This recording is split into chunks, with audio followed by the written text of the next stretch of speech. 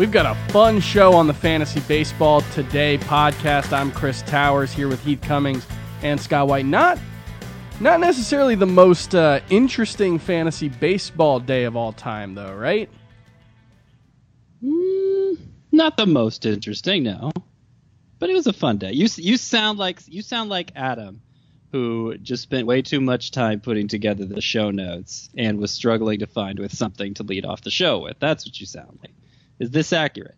I'll plead the fifth on that one. No, I wasn't totally. I was struggling with things to talk about. We've got some fun segments, but not necessarily a lot of reacting to Monday's games. I don't know if maybe you disagree, Scott. You seem to have a lot of things to talk about. Why don't we kick off the show with some Monday standouts? I'm here. Hi, Heath. Thank you. I said your name. Oh, you want me to talk? I thought Scott was giving us the things that he wanted to react to. I was just letting people know that I was here. Well, I didn't know because Chris stood up and walked away from the mic. I thought we'd paused or something. But we didn't. We didn't. We are still recording. I'm going to talk about Sean Newcomb, who had a good start yesterday. But I am not going to talk about Sean Newcomb in a favorable way. And I'm glad Heath is here because I know he's probably been the biggest Sean Newcomb guy in the room, and maybe he can defend some of what I'm seeing here from Sean Newcomb. So he did bounce back with a nice start after some struggles. 1 earned run in 6 innings against the Marlins, but with 4 walks to 5 strikeouts. And in his last 6 starts, granted most of them were bad, but in his last 6 starts, only 1 more strikeout than walk between them. And if you look at his last 12 starts, which includes a lot of the good ones, he's averaging just 6.7 strikeouts per 9 innings in his last 12 starts. So he's a pretty good ground ball pitcher, but he's not a good control guy. And as the season plays out, he's not looking like much of a bat misser either. I'm starting to have the concerns for him that I have for Jake Arrieta. He's not aging the way Jake Arrieta is, so maybe there's a chance for a turnaround here from Newcomb. But at this point, I kind of feel like he's overvalued in fantasy. Yeah, I just straight up don't think Sean Newcomb's a good pitcher right now. And we had this debate sometime last week, maybe last Tuesday or last Wednesday, Heath and I, and there's more evidence this season that he's not very good than that he's good. If you look at, like you said, the last 12 starts, 48 strikeouts, 4.06 ERA, 34 walks. It's not even like, it's not the ERA. It's the strikeouts and walks. Like those are pedestrian numbers. I will concede a few points. He is not pitching like a good pitcher right now. He doesn't look particularly special. I believe the argument that I made last time that I would still make is that he is a 25-year-old former top prospect that struck out batters at every level, struck out batters at a high rate last year, and he's gone through a stretch where he's not getting the swings and misses. That is concerning. I don't think that the last couple of months override everything else we know about Sean Newcomb. They are concerning for the next couple of months. I don't have any evidence to say he's going to start striking guys out at a high rate starting tomorrow. But I will also say, and I haven't looked at the full schedule here recently, the Marlins are a really bad offense. The Marlins do not strike out at a high rate against left-handed pitchers. So the one thing, but this was his best start in a while. The one thing I do want to point out also is the 9.72 strikeouts per 9 last year looks really good. That would be one of the best marks in baseball.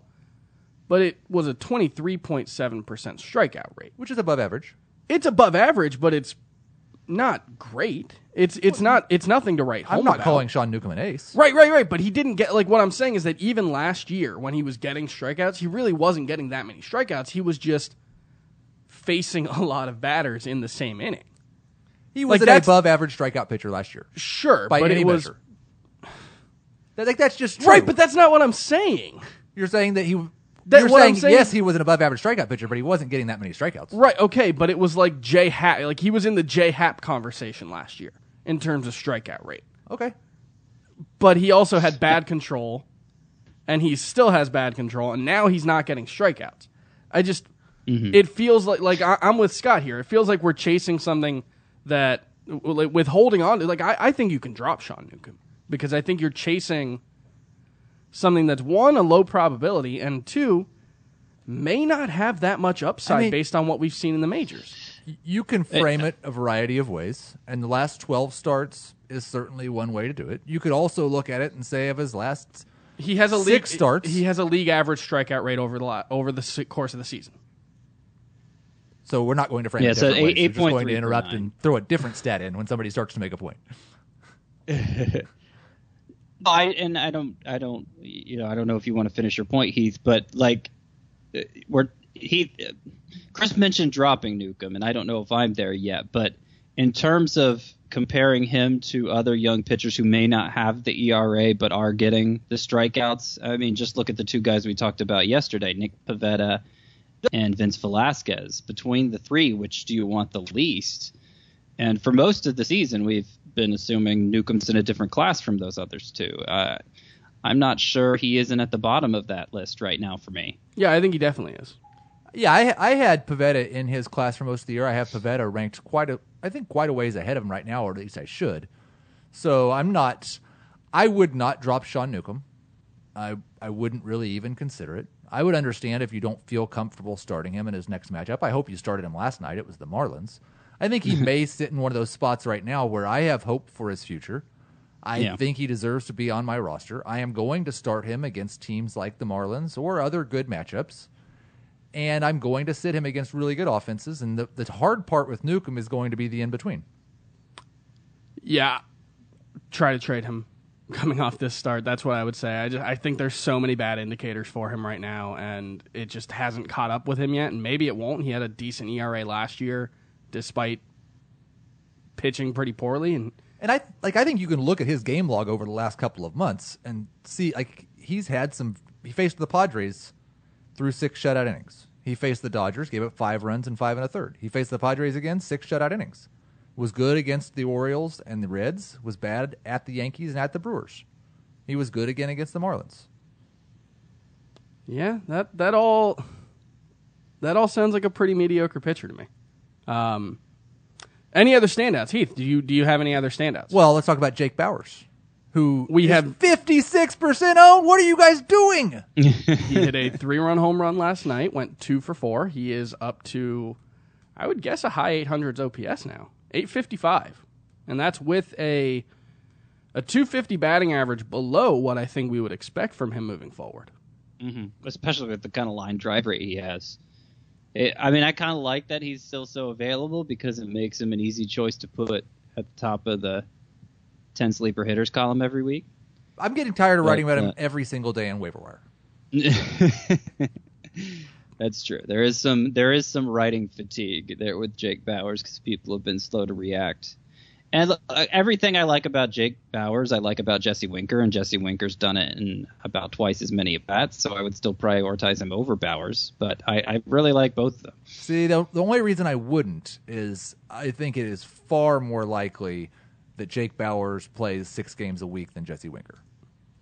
Sure. Yeah, I mean, Jake Bauers doesn't really get the time off that Jesse Winker does, and with Scott Schebler set to come back from the DL, I believe on Wednesday. Yeah, tomorrow, yeah. That could push Jake Bauers because he doesn't have quite the plate discipline Jesse Winker does. Jesse Winker walks a lot, and so does Jake Bauers, but Jesse Winker doesn't strike out very much, and Jake Bauers has been. Yeah, he has been.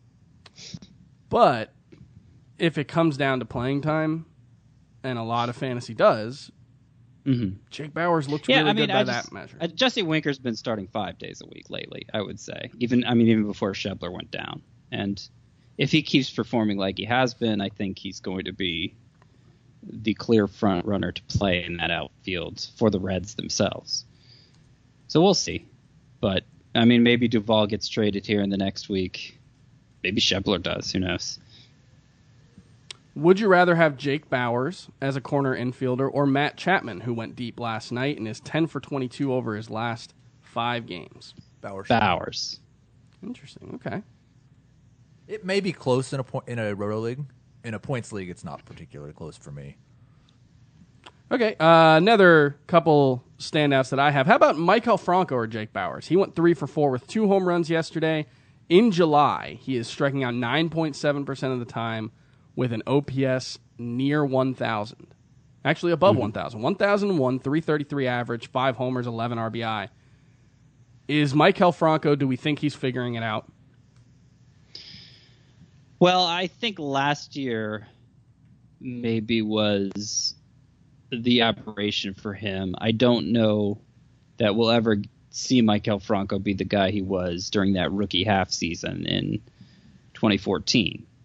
But he was a 25 homer guy 2 years ago with a mid 700s OPS, and it's always going to be kind of a low OPS because he's not a great walk guy. I feel like the kind of Rougned Odor was somebody we talked about yesterday. I feel like players like him and Franco, even like a Jonathan Scope, when like maybe the end result, the numbers are going to be pretty good, but when they're not at their absolute hottest, you feel like they're destroying you because they don't walk enough. And that's like walking is how players remain productive even when they're not hitting well, if that makes sense. So right now, Maikel Franco's hitting well, everything's great, but it's not going to be this way rest of the season. And I think it's still really interesting. He was a guy that I don't know why he doesn't hit the ball any harder than he does. But even in July, you look at his hard contact rate by month. Mm-hmm. It was 25% in April, 26% in May, 27% in both June and July. The thing that's really changed for him is he was hitting way too many ground balls. And he's got a 45% fly ball rate this month. But he's still not making great contact. For the third consecutive month, he has a higher soft contact percentage than hard contact percentage.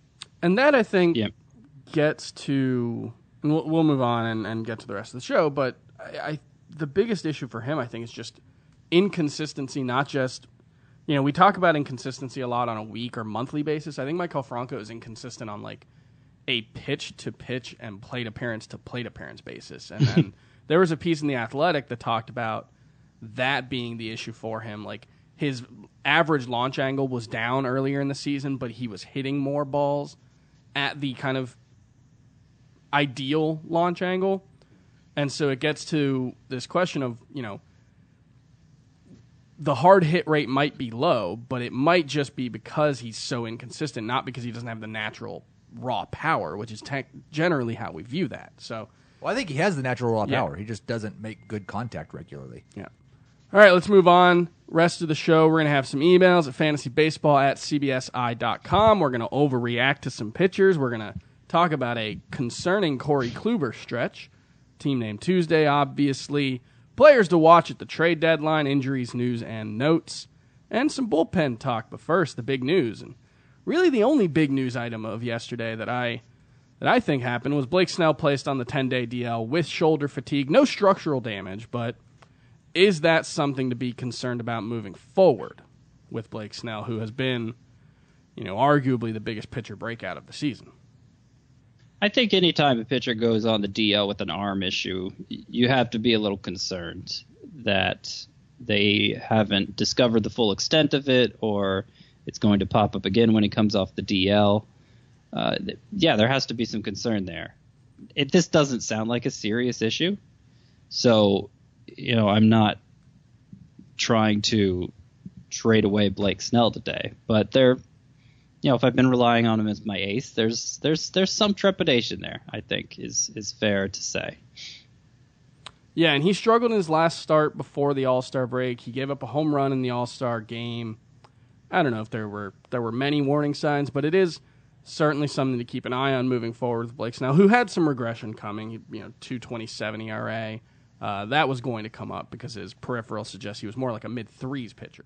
I think a fun question, because they're on the same team, is if somebody sent you a trade offer today offering you Chris Archer for Blake Snell, would you take it?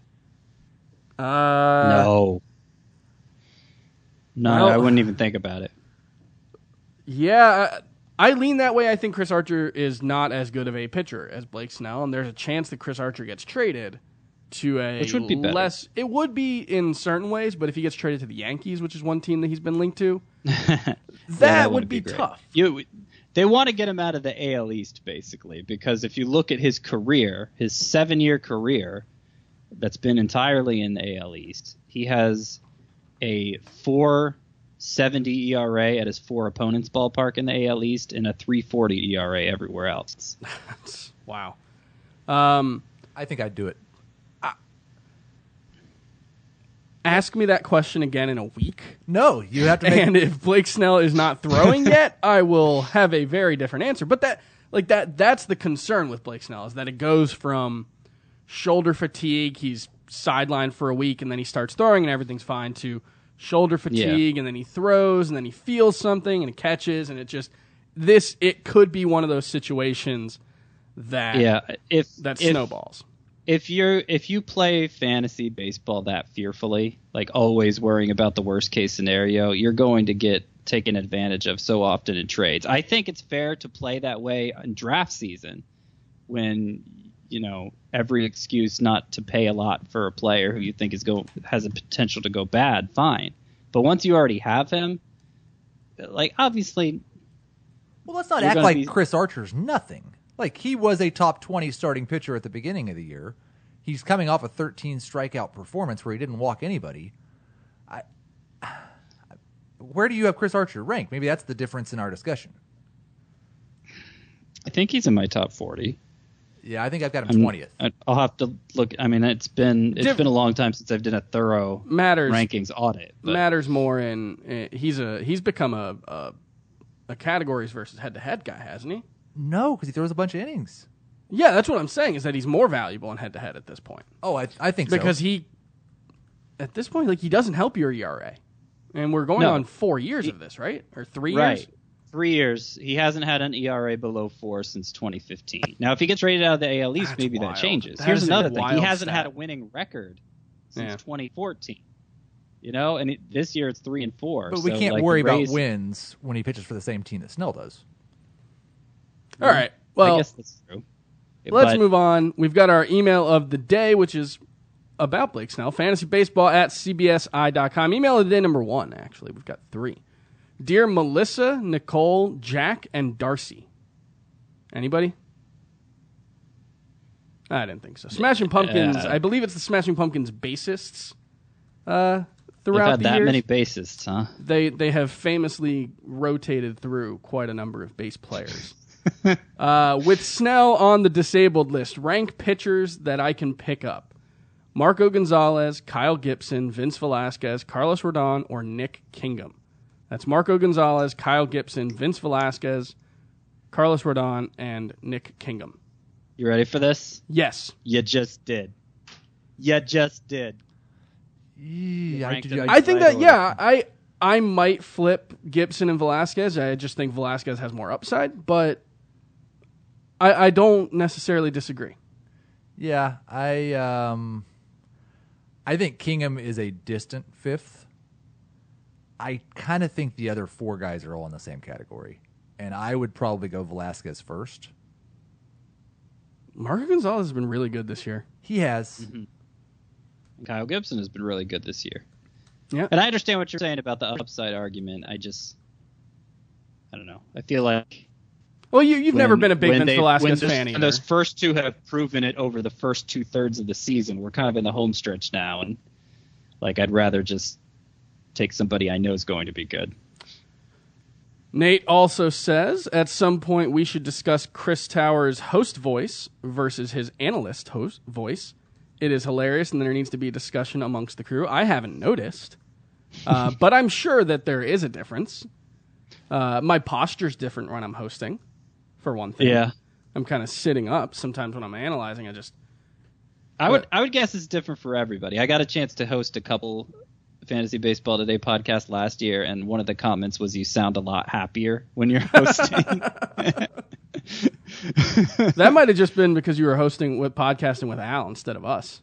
No, I did one with you, remember? Yeah, I guess so. Yeah, that happened once. I don't know. I think that obviously there's a lot of pressure on the hosts just to keep things moving and to make everything sound good. But there's a lot of pressure on the analyst just having to always have the answer, Oh, Like you have to faking know it. the answer to every question that's going to come up. Or just faking it. Or faking it. Yeah. Well, that's stressful in its own right. Also, Nate says, congrats to Adam on the new little one. Congrats, Adam. And also, speaking of Melissa, Nicole, Jack, and Darcy, Nate says, I got great tickets to see the Smashing Pumpkins this weekend in Philly on SeatGeek at an amazing value. And you use the $20 off code. We'll be spending less than $100 for 2 tickets and getting great seats. Thanks. That $20 off code, by the way, is Fantasy. Just download the SeatGeek app and enter promo code Fantasy today. That's promo code Fantasy for $20 off your first SeatGeek purchase. I am going to see Janelle Monáe this Friday night. I'm very excited for that, and that was another one I used the SeatGeek app to purchase the tickets for that. So, very excited for that. Once again, SeatGeek promo code Fantasy for $20 off. Email of the day number 2 from Justin, who is concerned in Texas. Can we talk about Corey Kluber? He traded for him on June 14th to bolster a horrendous pitching staff. And on that day, Corey Kluber had a 1.99 ERA and .83 WHIP. Wrong day to trade for him. That's when yeah. things went wrong. After Monday's only 3 earned runs in 4 innings, but it was a lot worse than that. 2 strikeouts, 1 walk, 9 hits, 3 earned runs in 4 innings of work for Corey Kluber. 4 quality starts in his last 8 games. He has had 5 or fewer strikeouts in 5 of his last 7 starts. And he had an injection in his right knee before the All-Star break. How concerned are we about Corey Kluber on a scale of 1 to 10, let's say? The timing of that injection is interesting, but and I know this does people a lot of good now, but I had been a little concerned about Kluber really from the start of the season when, last year he kind of took off. He went from being, a good, kind of an ace to the guy we saw who won the Cy Young Award ultimately. He went from being the guy Adam Azer said ERA matters about to... He said he wasn't an ace. Right, because his ERA was on the high side to having this terrific ERA. And it was because he started throwing his breaking ball a lot more at the end of May. And that's when he became extreme bat misser, guy who deserves the Cy Young Award. And to remember, he had a 5.06 ERA in the first 6 games last season before going on the disabled list with a back injury. Yeah. Now, he hadn't been doing that same thing with the breaking ball this year, and his season-long swinging strike rate is his lowest since 2013, which was before he ever became the ace-caliber pitcher that we know today, before his first Cy Young Award. That's how the rate he's been missing bats this year. I didn't say anything about it because he was still pitching so well, and because he plays for one of the best teams in baseball, and eats so many innings, and is just such an. There are so few pitchers like that today that I didn't want to quibble over the strikeout rate, but and even now it's like quibble he's away. Still an ace. But we've spent so much time talking, really over the last calendar year, about the step back that Clayton Kershaw has taken. Well, yeah, but he's not getting those innings anymore. Right, but Corey Kluber has taken a similar step back. Maybe it's finally starting to catch up to him. And there hasn't been the velocity drop that there has been for Kershaw. There's a lot more warning signs for Kershaw. And I don't want to overstate it with Kluber. He's still an ace. He's just, it was for most of the year we've thought of it in terms of Scherzer, Sale, and Kluber. And, does Kluber for sure belong ahead of Justin Verlander? Who else is in that group? Well, it would have been Severino, yeah. but he's been not. That's maybe one of the bigger things also that happened last night. Severino continued to struggle. And it's been 3 bad starts for Severino, but it's, he had close to 20 swinging strikes last night. He still had 8 strikeouts. The velocity's still been fine. I have more concerns that Kluber is less than we thought he was than that Severino is less than we thought he was. Okay. Well, let's move right into a section I call overreaction time with 5 question marks. Is it time to overreact to some of the things we've seen? One of them was inspired by a tweet that we got last night, so we'll start with that one. Ross Stripling, is he going to be a second half bust? Is the carriage turning back into a pumpkin? Is that the analogy? It could be, if you wanted to make a really bad one. I mean, it's a famous fable. It is a famous fable.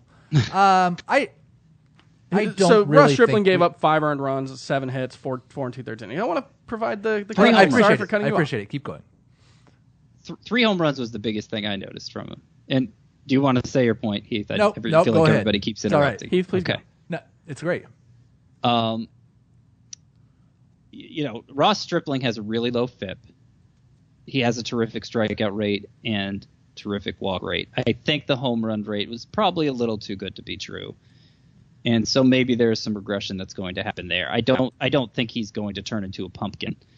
The most concerning thing I could say about Stripling is I feel like Joe Buck and John Smoltz were talking about it when he was pitching in the All-Star game. And I don't know how much more insight they have than I do. I don't know who they've talked to. I don't know. But they seem to say without much hesitation that when everybody's healthy, he's going back to the bullpen and being multi-inning reliever guy in the second half. So I don't see that anywhere. Well, that happens. the reason that I think that might happen, and I don't think it should happen, I don't see any signs that he's going to be bad in the second half. He's not going to strand 90% of the runners that reach base. I wouldn't expect. So his ERA is going to go up a little bit. The reason it might happen, he has not thrown more than 119 innings in a season since 2013, and he only threw 127 that year. He's already thrown 100 this year.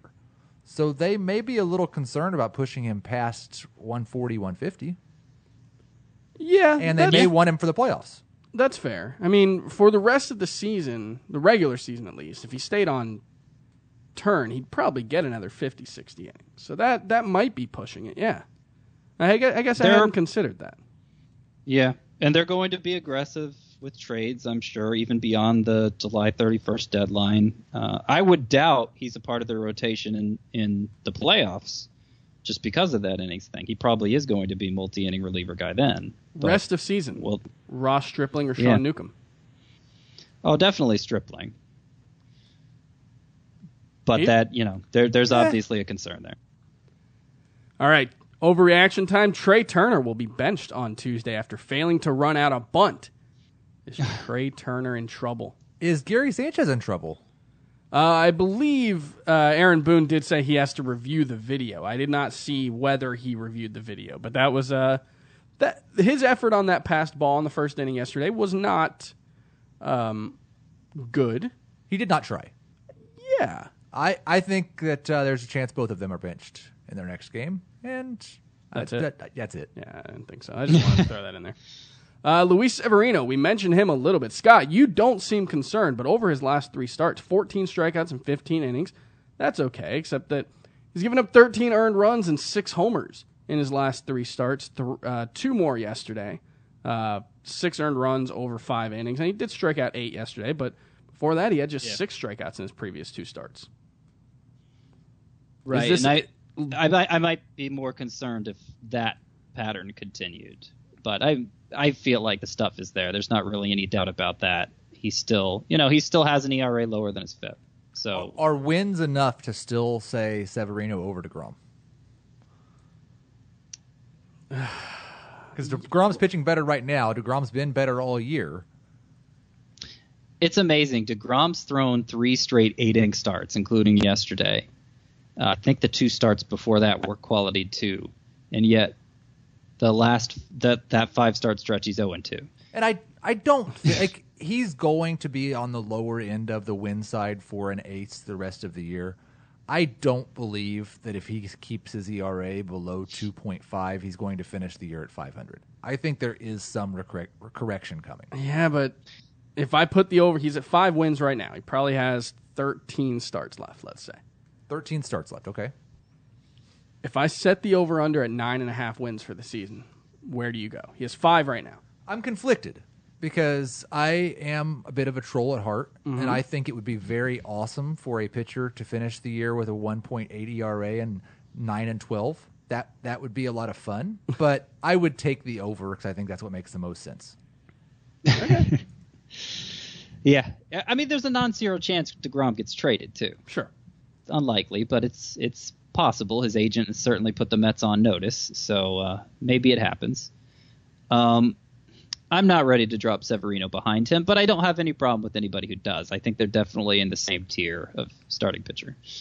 All right, how about Zach Eflin? Made his return from the DL yesterday and was not good. 1 strikeout, 3 walks, 3 earned runs allowed in 2 2/3 innings.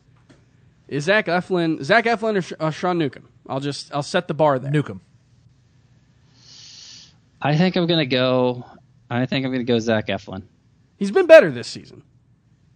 And yeah, no, he's definitely. In fact, I would say Zach Eflin has made some incredible strides, but his home run to fly ball rate was due for regression. Just appears to be happening all in one game yesterday, giving up the 3 home runs. Now, I lifted that word for word. That was a tweet I found yesterday when I saw Zach Eflin's name was trending from Ellen Adair. And I was like, wow, that sounds like something I would say, almost word for word. So I retweeted it. And apparently she's a big fan of the show. So She was excited that I retweeted her. And Ellen Adair is an actress. She's been in Homeland and Billions. Had a recurring role in both. Outstanding. Yeah. So now she gets a shout out on the podcast. And this could Hopefully she's listening today. This could just be me sticking to my guns too much. I'll admit that. But Zach Eflin's 69 innings of a big leap is not enough for me to just say, yep, that's who he is now. Well, the big thing for me was the velocity. He wasn't healthy last year. He's talked about how he I think he had knee surgery or leg surgery before the start of the 2016 season. It really messed with the lower half, and he's seen a big velocity jump, and it's made him just a much more effective pitcher. So that's the thing. Was for me the velocity there last night? I believe so. I'm looking at it right now. Yeah, 94.98 miles per hour with his fastball. That's right in line with where he's been all season. So, yeah, and I saw some reporters wondering if maybe the blister was bothering him. I didn't see anything after the game, so I would assume he's okay. But that first start back from the DL, I give guys that I'm certain are really good pitchers that same benefit. Mm-hmm. Like Johnny Cueto, Madison Bumgarner come back. Whatever, it's 1 start, it's 2 starts, whatever. I'm not there with Eflin. So you are look, I'm not sure he is over the blister thing. We won't know yet. But I think there's something to the home run regression thing. I mean, he had a sub-1 home run rate, which is good for any pitcher these days. Sub-1 home runs per 9 innings. And that was even though he's a fly ball pitcher at an extremely hitter-friendly park. Like that had to correct. Mm-hmm. And 3 home runs yesterday was pretty much the extent of the damage against him. Do you want to overreact to Daniel Ponce de Leon and his historic first major league start? Allowed 0 hits over 7 innings before, we'll get to it a little later, but Bud Norris blew the save. Can I 3 strikeouts, 3 walks. Was his performance better or my headline this morning, Ponce de Leon discovers success? The performance. Nah, like that's the thing. He was going. Was he searching for El Dorado or was he searching for the Fountain of Youth? Okay. Right, I want to try to separate 2 things. It's going to be really fun when he gets older. If he's in the majors, he had a really good results last night. He has a phenomenal story. I'm very happy for him that he recovered from that and was able to have that moment. I'm sorry Bud Norris ruined it for him. But there are a lot of question marks. Some of them have to do with his surroundings and whether he's going to be allowed to stay in the major league. Some of them have to do with whether he is a major league quality pitcher. And 3 walks and 3 strikeouts in 7 innings does not scream major league caliber pitcher. So I'm not overly excited. He's in the waiver wire today. You can add him as a speculative ad. This is no sure thing. Yeah, Carlos Martinez expected to miss only 1 turn in the rotation. It comes down to whether they value him or Luke Weaver more. Yeah. And it should be Luke Weaver. Well, and there's John Gann also, right? Because he's been taking a regular turn even before Carlos Martinez went down. So I think there's a chance here Ponce de Leon could stick, but he needs to strike out more than he did in this start. He had a really good strikeout rate at AAA this year. It was an oddity among his entire minor league career. Hasn't been a strikeout guy consistently. So I'm not confident that will be in the majors. Obviously, we need to see it. The thing to keep in mind, and it's worth mentioning anytime we talk about, well, does he have a place to pitch or is there a rotation spot? These things tend to work out. Like if Daniel Ponce de Leon, we talked about it with Jack Flaherty earlier in the season when he was up and down, and we weren't sure whether we should hold on to him, whether he was going to get a chance.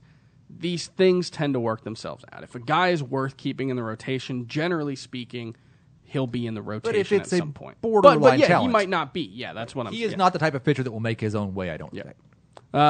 Joey Lucchesi, is this just... He's been good. 2 earned runs or fewer in 5 straight starts. He continues to pitch well.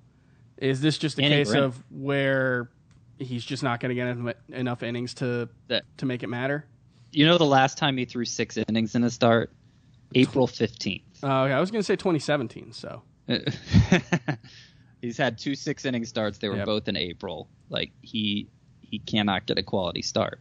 I don't think they're going to let him get a quality start, and that's for a team that already he's going to have a hard time winning games for. All right, how about this one? Is Cole Hamels even worth owning in a standard 12-team league? Yes. Okay. He is somebody who is almost certain to get traded because he's in his the last guaranteed year of his deal, and obviously the Rangers, I think they're in last place. His splits home and away this year are dramatic. 6.41 ERA at home, 2.93 ERA away from Globe Life Field at Arlington. And the home run rate on the road is cut in half too. I mean, basically all the ratios are, but most notably the home run rate is half on the road what it is at home. Obviously, he pitches in a hitter-friendly environment, and obviously the home runs are playing a big part in his FIP being so high. I don't know that he's going to be a sub-3 ERA pitcher if he gets traded to the NL East. The Nationals, Braves, and Phillies are all said to have interest, but it should go a lot better for him. And the strikeout rate has been really good this year. I'm just worried, and we talked about it at the beginning of the year. He developed the new pitch. It was the slider / whatever. And I was worried then that, well, what happens when everybody's seen that pitch? Whatever happens when everybody... And even his last few road starts. At Detroit, he didn't get through the first inning. At Baltimore, he gave up 4 runs in 6 1/3 and struck out 3. Gave up 7 runs last night. Gave up 7 runs to the White Sox at home. 4 runs to the Padres at home. He hasn't been good for over a month. Now you're mixing in home starts again. He hasn't been good for over a month anywhere. Yeah. Yeah, and his strikeout rate peaked in March with 26%. He's been below 24%. He's had 1 month above average since March. 19.8% so far in the month of July. And the big thing for me is he has a 4.17 FIP away from home. So even if we're giving him the benefit of the doubt, I'm not sure he's an average pitcher even in a neutral run environment. So, well, there is one thing he does well that you're not going to find from any pitcher on the waiver wire is, even if he's 4 ERA guy, let's say he gets traded, he's 4 ERA guy, he's about a strikeout per inning. That's consistently going 6 or 7 innings, which is so valuable in its own right. Head-to-head, but not so much in Roto. I just don't know if that's even the case anymore. He's gone 6 innings once in his last 5 starts. Well, they've been bad. I'm saying if he gets back to pitching 4 ERA guy. Yeah, I don't know. Would you rather have Cole Hamels or Gio Gonzalez, who has 4+ walks in 4 of his last 5 starts after another bad start versus Milwaukee last night? 5 earned runs in 5 2/3 innings, 5 walks, 5 strikeouts. Definitely Hamels. Gonzalez has had control issues in the past, and he is his own worst enemy right now. His ERA has gone from 2.27 to 3.94 in his past 8 starts, 4+ walks in 5 of those 8 starts. These guys are in a very similar tier for me, but I'll take Gonzalez. Let's put Hamels in that group that we were talking about earlier with Snell, with the Snell replacements at least. Marco Gonzalez, Kyle Gibson, Vince Velasquez, Carlos Rodon, Nick Kingham, or Cole Hamels. Where does Hamels fit in? Behind all of them. I think I'm there with you. Wow. I'd take Gonzalez and Gibson over him. I'd probably take Velasquez over him, but that's close to a toss-up for me right now, and that's as far as I'd go. Is there any reason to react to Jhoulys Chacín striking out 9 and 5 2/3 innings against the Nationals last night? No. He is, I believe, throwing his slider more than anyone in baseball. He is going full Patrick Corbin. So It's not as effective as Corbin. no, Corbin had another very good start last night, but he just pointing that out. He's managed to have a really low BABIP. Chacín has for the second straight season. It just feels like it's not going to last. All right. Team name Tuesday, Charlie Morton's War. I think we've probably had that one before. Juan Auer Soto. I like that one. Brass Muncie, that funky Muncie. I think we've had that one before. Heath, shouts to you. That's the Bowers of Love. Don't need Muncie. Don't need Pham. I can't keep it going. I may just... You thought about that one ahead of time. That may be what I write this afternoon. The song? Rewrite that song with fantasy baseball team names. Okay, that's Yes. good. We've got some Beatles team names that I liked from AJ in New Jersey. The Magical Mystery Boar. I Need a Hold Brad Hand. Chad Cool on a Hill. And Maxwell Muncie's Silver Hammer. I love all of those. Thank you, AJ from New Jersey. And one more email of the day, number 3. Again, fantasybaseball@cbsi.com if you want your email on the show. It's from Devin, a.k.a. Lloyd Christmas. That's the Dumb and Dumber, right? Yep. Yeah. Dumbest movie ever. That's kind of the point. That's what it aims to be. All right, so he writes in about the Madison Bumgarner discussion that we had last podcast. Per Fangraphs, Madison Bumgarner's fastball pitch values. He's been really good with his fastball throughout the course of his year, but it's been a steady decline since 2016, and it's been worth negative 3.9 runs so far in 2018. And the same thing for his slider. His slider's been about average after being one of the best pitches in baseball before 2018. He's leaning on his changeup more than ever, and that's been just about average for him as well. Devin says, I love Mad Bum, but with these pitch values, how can he succeed, and is this a good metric to go off of? So my response to the second question would be, I think they're a good measure of what the results have been on a pitch to date, but given relatively small sample sizes, especially for someone like Bumgarner who's only made like 10 starts, probably not super predictive moving forward. It's a measure of results, not of... Yeah, that's what I was going to ask you, because I honestly didn't know. To answer the first question... If it's a measure of results, that makes sense. Right. Yeah. The results haven't been good. To answer the first question, no, he cannot be good with these pitch values. Yeah, I mean, if he has 3 average or below average pitches in his arsenal, he's probably not going to be good. But I would guess, especially the slider, I would bet we see better results from moving forward. It just... like we discussed yesterday, I think there were real concerns about Madison Bumgarner moving forward. Scott, you wrote basically a trade deadline preview last night. What was it, 10 players? This will be up on cbssports.com/fantasy/baseball. 10 players whose value could change significantly at the trade deadline. It's actually a lot more than 10 because I lumped a bunch of closers together since, half the closers in baseball could be on the move. Well, and that's one that's not a zero sum. Where is a zero? I don't know. Something about sums. Either way, when a closer gets traded, another closer sprouts forth, fully formed. Yeah, but you'd be surprised. You'd be surprised how few prospective closers are in any of those bullpens. Obviously, I put Bud Norris on there. I guess it's there's a chance the Cardinals think they're still in the race and don't move anybody, but he's the final year of his contract, and John Hicks would obviously be a good replacement. I Joe made a Jimenez John looks like the guy waiting for the Tigers, but is Shane Green really going to be a big draw for contenders? I don't know. But beyond that, there's nobody I love in any of those bullpens, anyone where we could see the closer traded. All right, well, before we move on to some of the other players to talk about, I want to go through some of the trade rumors from yesterday. JT Realmuto expected to stay put per John Heyman. That's interesting. This is a really interesting one, actually. I don't know, Heath, if you saw this one. John Morosi reports that Milwaukee has discussed trading for Mike Moustakas and moving Travis Shaw to second base full-time. Yeah, And I don't think Travis Shaw would be a particularly good second baseman. I would guess not. But if this is the direction baseball is going, then it's kind of the opposite. 5 years ago, defense was the market inefficiency. And now, if it's all strikeouts and home runs and walks, it's kind of useless. Yeah. Yeah, especially you can shift so much, too, that you can kind of hide Travis Shaw at second base. And it's an interesting, there was a really interesting Fangraphs piece, I think, right at the beginning of the season, talking about how teams may be prioritizing defense less because you rely on your defense less now.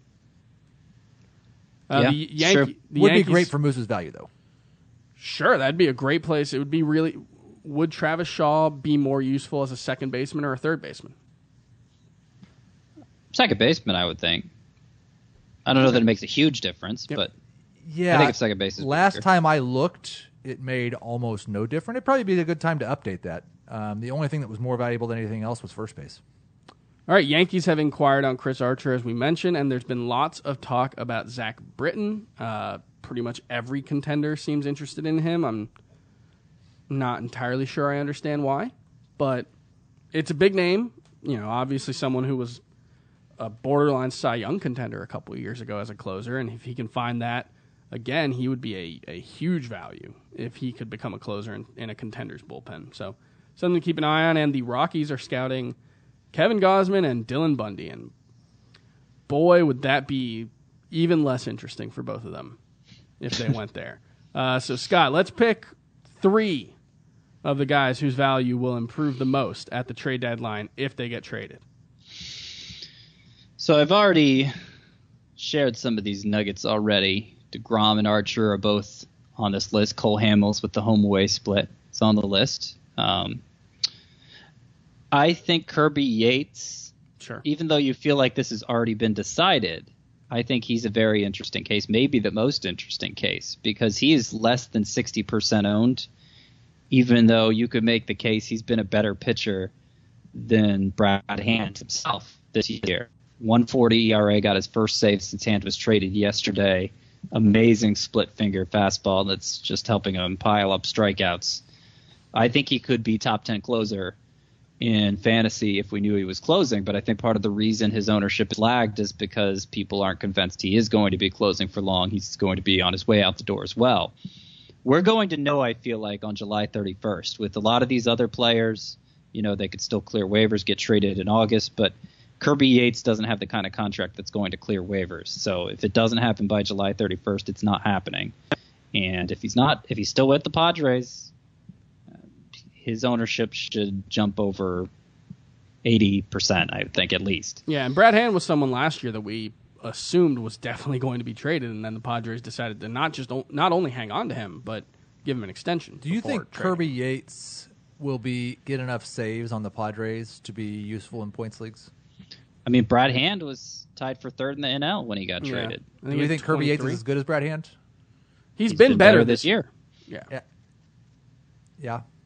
Like that, we don't know because Kirby Yates. This is a brand new Kirby Yates. I mean, he was barely a major leaguer before last year.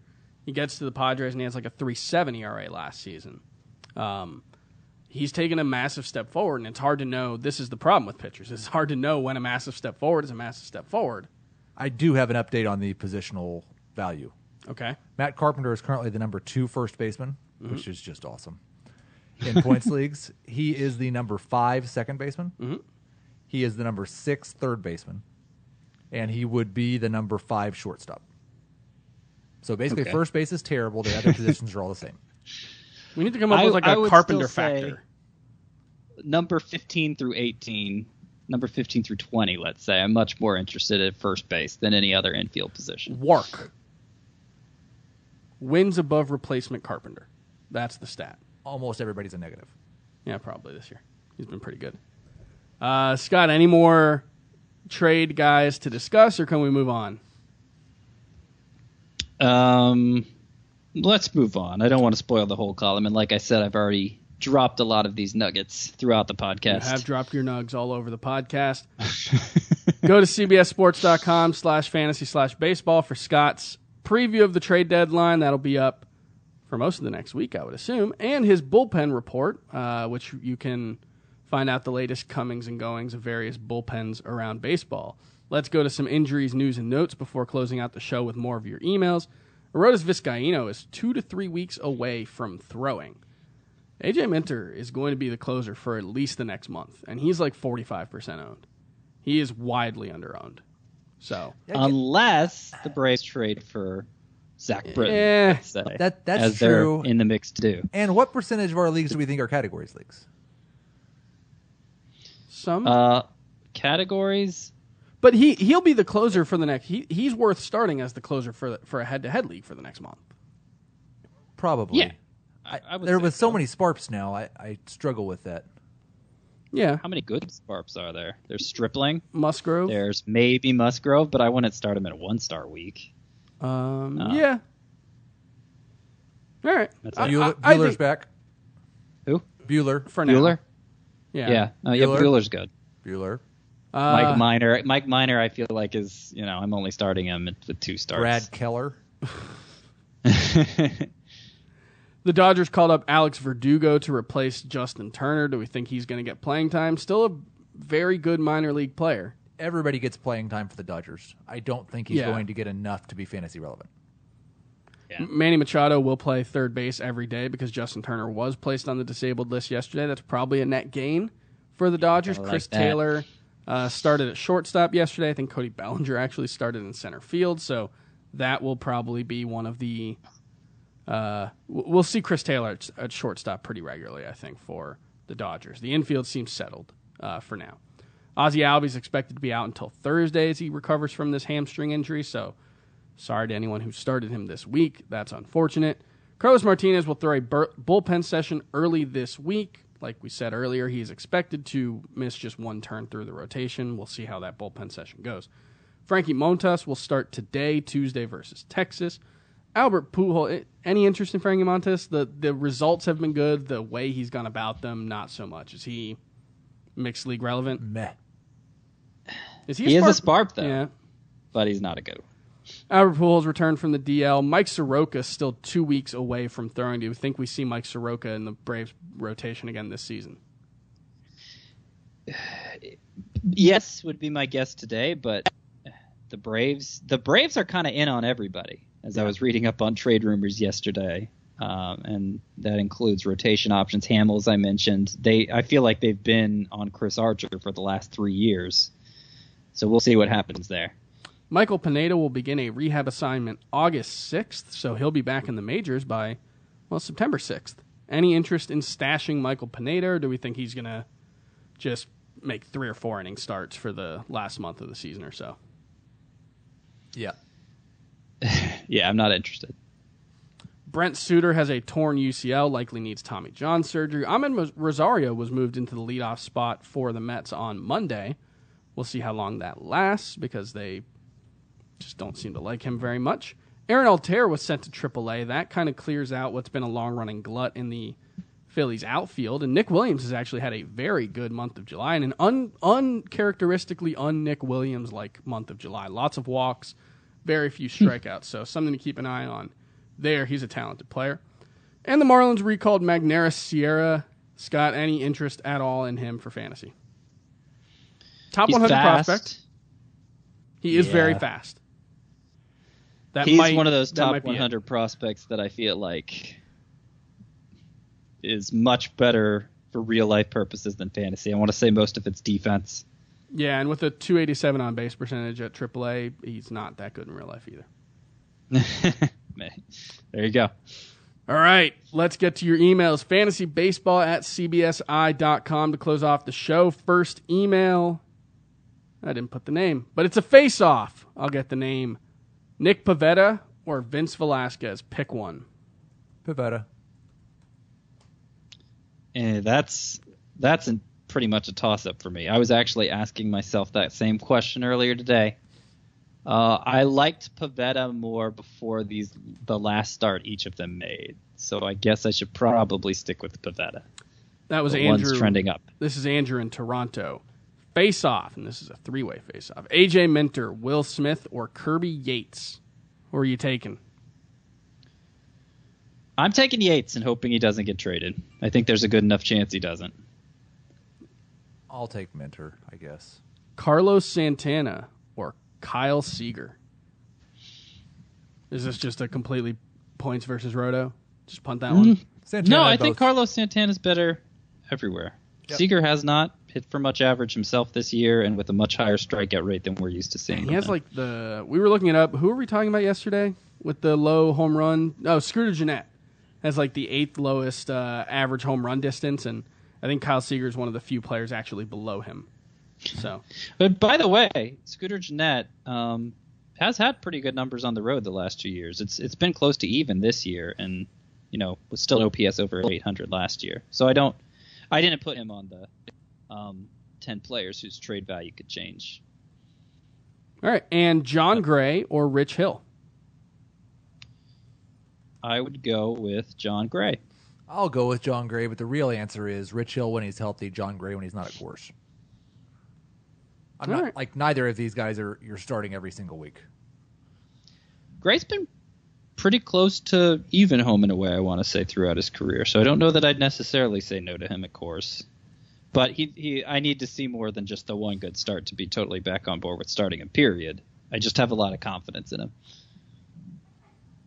All right, JR, from a place where you need pairs of gloves instead of one. I don't know. Almost I feels think like he a Dumb means- and Dumber reference, maybe? Canada? Oh, I think you mean somewhere cold. Yeah. I was thinking hockey. Don't they wear gloves? That could be it. That could be it, yeah. Grade the trade. Max Muncy is what he gets. What he sends out is Brad Boxberger and Miguel Andujar. A+. Wait, that's not what this email says, is it? Or am I looking at a different? Oh yeah. Wow, appear to these be trades were similar. Because later on, Oh, yeah. We have a very similar... We'll do that one, too. Grade this one. Max Muncy. Give up Sean Newcomb and Miguel Andujar. Get Max Muncy. A. so they just swapped out Boxberger for Newcomb. Yeah. Two different... Either that way, was I from want Patrick. Muncy. I think it's an A+ for both. So I'll say A- just to be a little different. All right. Dane writes in, Dear Manny, Brad, and Juris. Will be interesting to see who else joins that group in the next week. Haven't talked much about Jose Bautista lately, despite a near elite walk rate for the past month and a half. He's been fairly productive for my points league, despite flying under the radar. Do we have any interest in Jose Bautista in mixed leagues? It's one of those cases where he's most valuable in points leagues, but points leagues also have the smallest lineups. Yep. So Yeah, he's how's hitting he going to cruck it? He's hitting 235 with an 820 OPS since joining the Mets, but he is walking a ridiculous amount. 35 walks and 173 plate appearances. That's a ton of walks. But He's not bad. I've thought about including him on the top 10 sleeper hitters each of the last 3 weeks. I've gone with Wilmer Flores every time instead. But Bautista's been in the thought process. So he's not irrelevant. And Dane asks a question that Heath and I were kind of discussing in the office. I don't think we brought this guy up, but does Max Muncy have a sneaky shot at NL MVP? The NL MVP race this season is not good. I think Nolan Arenado leads the NL in wins above replacement, and he's like 10th in the league per Fangraphs. So the NL 10th in baseball. 10th among hitters. There are multiple pitchers that are ahead of him as well in the American League. So it's been a rough season. I think Max Muncy does have a chance. I don't really think Max Muncy can be quite this good for the last 65 games or whatever he plays. But if somehow he was, then I think he probably just is the MVP. He's going to have at-bat issues. Like, he's not going to have the plate appearances of all the other contenders. He's going to have defense dragging down his WAR. If it was happening today, I'd say it's Freddie Freeman. And Nolan Arenado is, of course, very much in that mix, as he is every year. But I don't think Muncy's just going, like, he'll get some votes thrown his way, but I don't think he'll make a serious run at it. I'm going to throw in a take right at the end of this podcast when everybody's tuned out. You know who the NL MVP should be right now? Aaron Nola. Who? Aaron Nola. Case could be made. And I don't know that Muncy's when was the last time Muncy sat? I don't. Well, he's just so far behind in terms. Oh, you mean total? Okay, yes, he's going to play every day Yeah. from this point forward. Like even with the Dodgers' funny business, I just Yeah. like, he might get to 40 home runs in 130 games. He might. Right. But if you only impact your team for 2/3 of the season, I don't know. I'm still bitter because who was it who beat out Gary Sanchez for Rookie of the Year? And that's not even MVP. It was Rookie of the Year a couple years ago in the AL. Oh, well, Can't Gary remember Sanchez who it only was. played like 50 games, right? Yeah, but he had a higher WAR, which is a cumulative stat. He had a higher WAR than this other guy who beat him out. I can't remember Michael who Fulmer. It was. It was Michael Fulmer. Yeah, it should have been Gary Sanchez. So Max Muncy's WAR right now is 3.8 WAR in 78 games. It's good. That's superstar What's level his- production. I assume he has a negative defensive WAR, right? Just Like he's- barely. It's almost Yeah. dead even. He's helped a lot by the fact that he plays so many positions. That Interesting. there's a higher replacement value for that. Oh, it's 3.2 on Baseball Reference versus 3.8 on Fangraphs, which, it's good either way, but that's a bigger discrepancy than you usually see. All right, well, that's going to do it for Wednesday or Tuesday, right? Tuesday's podcast. Tuesday's edition of the Fantasy Baseball Today podcast. Heath, correct me if I'm wrong. But I believe Adam will be back tomorrow. I believe Adam will be back tomorrow as well. I'm Freddie so Freeman has a excited. 4 WAR in 97 games. He's good too. Max Muncy's the MVP. Yeah, Freddie Freeman's pretty good too, though. Well, I'm saying he's Just saying. he's 0.2 of a WAR behind him in 20 fewer games. This is fascinating podcasting. Max Muncy, guys. Are there any really other good. things you want to tell the show while Just you scroll Max through Muncy. Fangraphs? We'll see you tomorrow. Come back, Adam. Bye.